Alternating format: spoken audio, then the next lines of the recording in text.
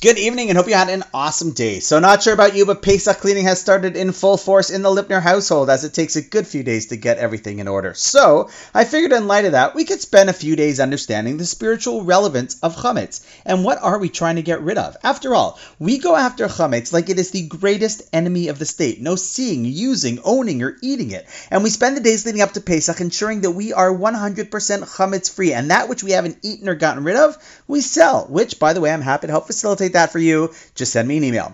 The way I sometimes like to think about the efforts to which we go to rid ourselves of any chametz is similar to the way one who is deathly allergic to nuts might behave.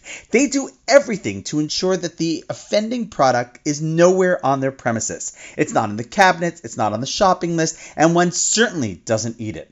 So now that we see a precedence of how we treat something that is supremely dangerous, we can safely say that nuts are to the body as chametz is to the soul. And being someone who is allergic to nuts myself, I can definitely relate to this analogy.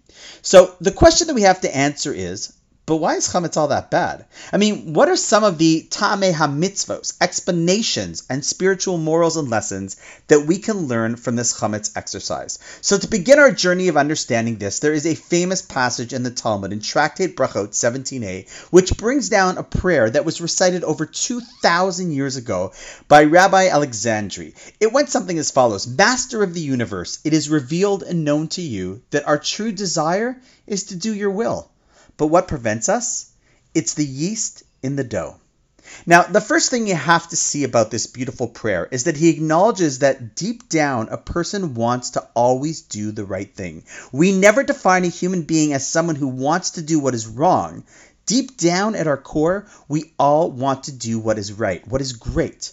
You know, we think when people say label the action, not the person, that this is some new concept of the 20th century. However, it is age-old, thousands of years in Judaism. A person is never defined as bad. Rather, fundamental to Jewish perspective on the human being is that deep down, every person wants to do what is good.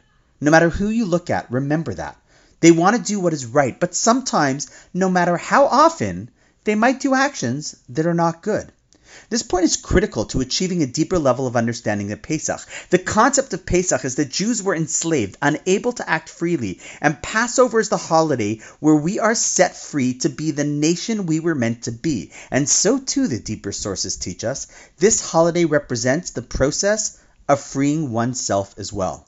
Meaning that an individual who is truly free of any vices or weaknesses always wants to do the right thing.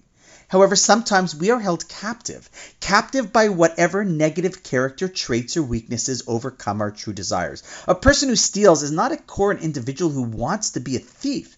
He just sometimes gives into a desire for more. A person who yells at someone is not an individual who is proud of their anger. She just sometimes can't control herself. A person who looks at things that they shouldn't is not someone who's proud of that. It's just that sometimes their base desires get the best of them. And a person who lies to others is never proud of the fact that they're a deceitful person.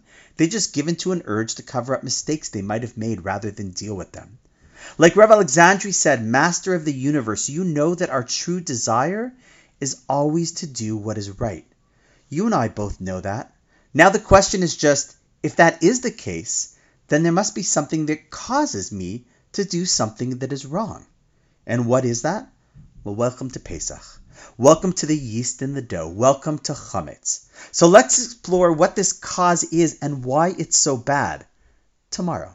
But for tonight, let's end with the reminder that at core, we are better than the mistakes that we make. They do not define us. And if we can figure out what causes us, even forces us like a slave to do that which is wrong, well, then we can soar way beyond our current mistakes. So on that note, wishing you an awesome night, and I look forward to seeing you tomorrow.